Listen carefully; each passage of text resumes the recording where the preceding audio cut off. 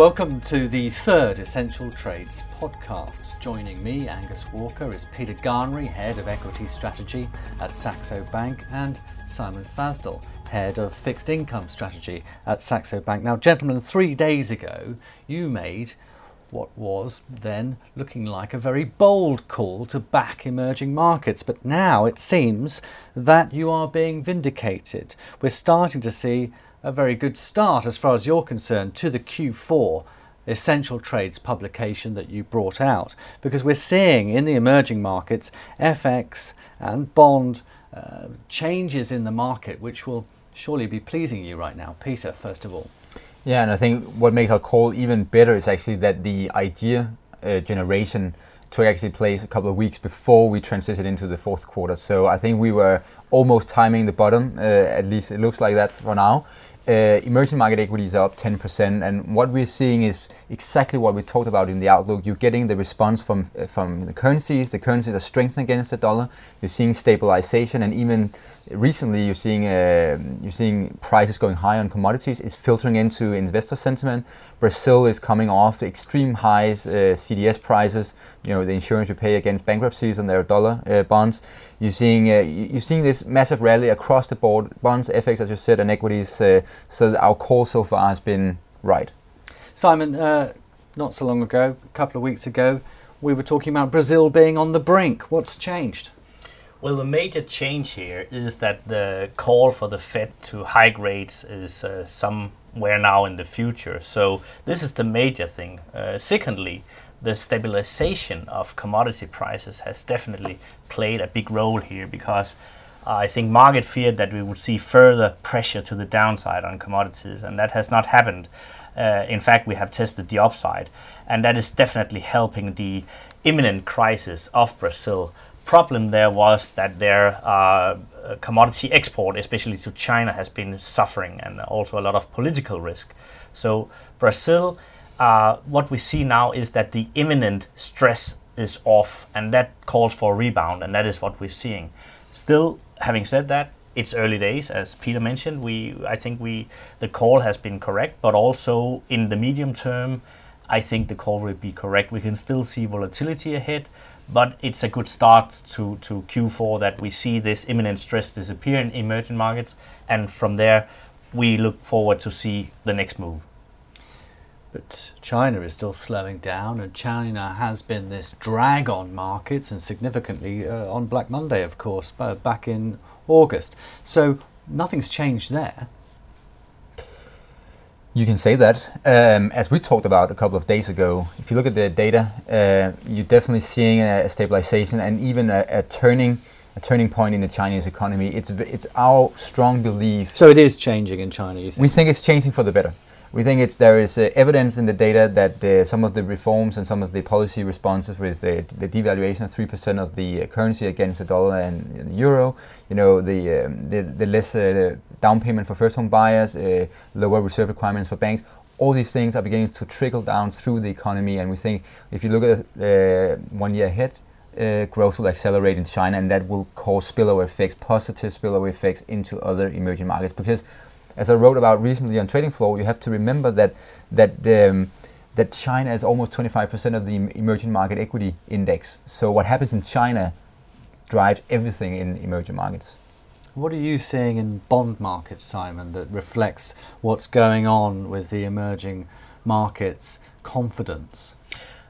In fact, what we see now is that from very distressed levels, yield-wise, very high yields, especially Brazil, we have also seen Russia, we have seen other of the major bond markets in emerging markets having very high yields. Now we see that spread down to developed market yields is beginning to narrow a bit. It's still very high, but we see performance in the bonds. For instance, if we look at Brazil, 10-year Brazilian bonds in US dollar is already down 1% yield-wise, so from 6.5 to approximately 5.5. So that's a major rally for a 10-year bond. And I guess, we could see further stabilization ahead, but just saying that these are the government bonds looking to the corporate sector, as Peter also can see on the equity side, if we look at Brazil, we came from an extremely distressed scenario where you had corporates trading at what I call restructuring levels, down at 60 per 100 for a bond. So that is where you believe that major corporates like Petrobras, Oi or others are on the brink of a belly up. And that didn't happen. Of course not. They still, it was like a market move, especially cash flow out from EM that made this happen. So now we see the first investors returning, and these are also very aggressive investors going for picking up like the bounty hunting here. And that's what we're seeing at the moment. You have to be prepared to be brave if you want to get into these markets. That's still the case. That hasn't changed, has it? No, and I want to pick up where Simon left, because I think not only is this will be the right call in the short term, but also medium and long term. I think no matter what your time horizon is at this point in time, you have opportunities across EM space, whether it's currencies, equities or bonds, that are probably the best we have seen a decade or even multiple decades.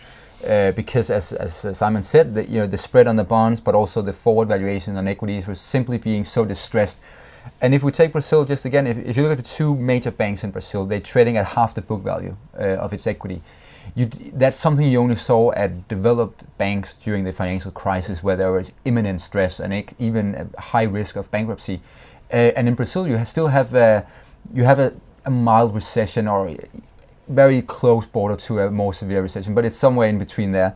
But even during the financial crisis, you were trading at price-to-book ratios of 2 in Brazilian banks. Brazilian banks, long-term, should trade at higher multiples, because actually, if you look at their operating performance, they are actually performing and having higher return on equity and assets than what most banks in Europe actually have. So if we get past this recession, driven by higher commodity prices, then I think Brazilian banks could be a steal at these levels. But you have to be able to assume the risk.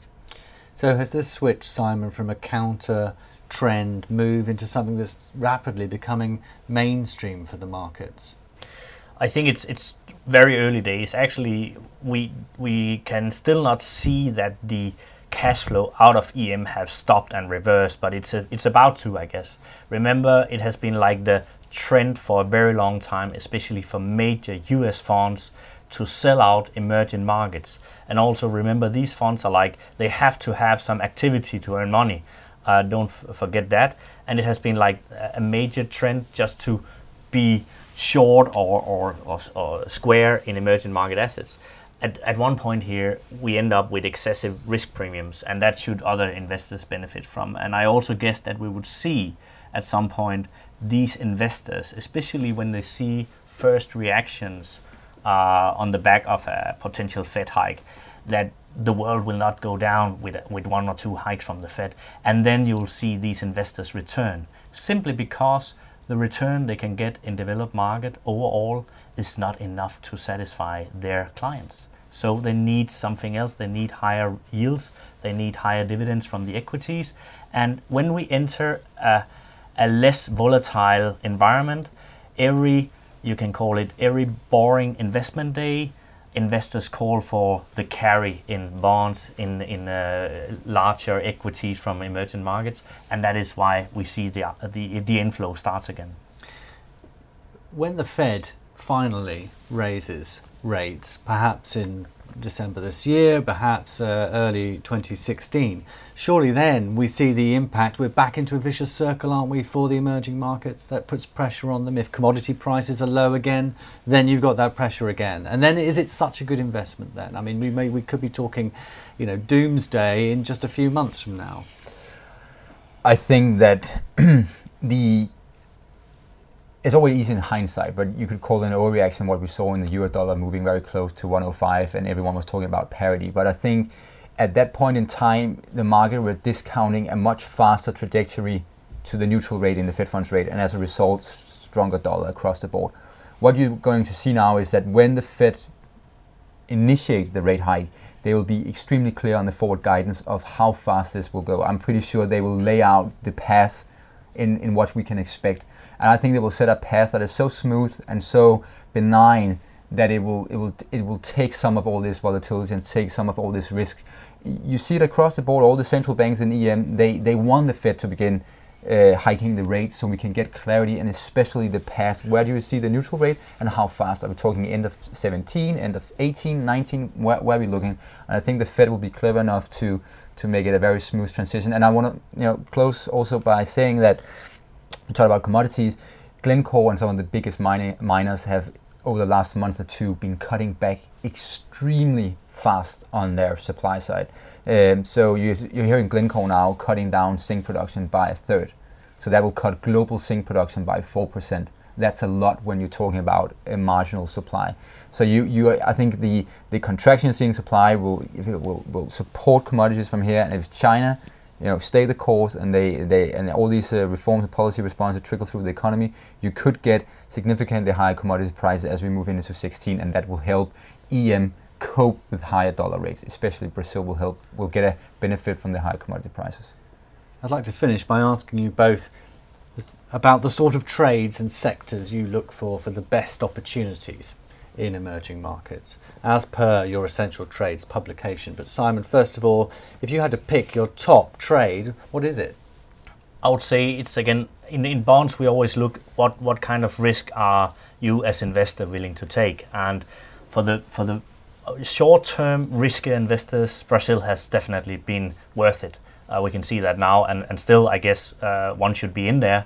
But again, this is a short-term trade, volatile, but with huge pickup potential.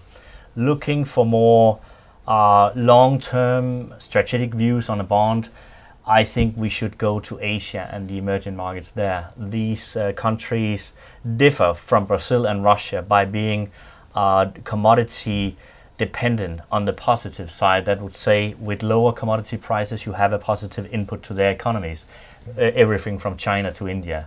And in that context, these are, of course, you don't get the same yield levels, but you get a more safe investment that are braced for the new, I think, commodity environment we have seen the last year or so. So these countries, these economies will benefit also going forward the next 9 to 12 months. I still think we need to see the lower commodity prices, especially oil, work its way into Indian and Chinese economy. It's a positive input to the economies.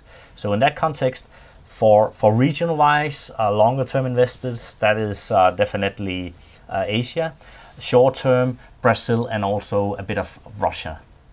And Peter, your top trade? It's basically some of the same on the same lines here. So I think in the short term, you're getting the repricing away from distress and potential bankruptcies, and that you're already seeing in the prices. It's Indonesia, it's Malaysia, it's Russia, and it's Brazil. Those four, they're very dependent on the materials and energy sector. Those four will lead and outperform in the first initial phase.